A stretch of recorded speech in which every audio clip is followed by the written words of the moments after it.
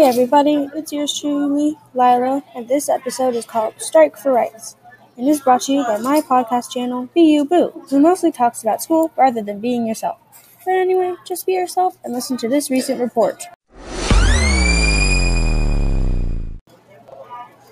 The DeKalb County Bus Sickout is basically a strike done by bus drivers. The bus drivers did not do a physical strike, which is protesting and not doing what they are supposed to do in their job for better work quality, better payments, and or better retirement wages. Since strikes are illegal, they pretended to be sick for better wages and better retirement pay.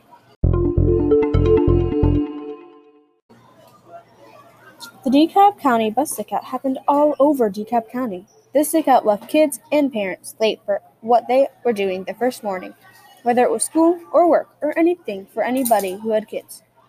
A lot of parents complained that they had to be late for work because of the bus. The parents were upset, but they knew why they had done the strike. These sickout lasted 3 days. It started Thursday when the Georgia milestone started and ended the next Monday. At the beginning, there were 383 out of 908 bus drivers called in sick, Wednesday night and Thursday morning. There was about 41% of bus drivers in the county that called in sick. The administrative office fired 7 bus drivers that they thought were too vocal or one of the leaders.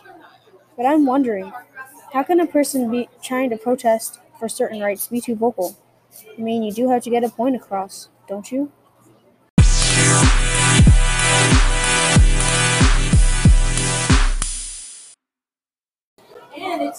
All in all, the bus drivers did a sickout because they cannot do an actual strike, and they want better pay and retirement wages.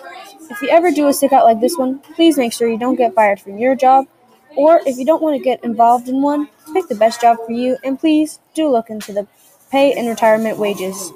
I hope you learned a lot from this episode on my channel, Be You Boo. Until next time.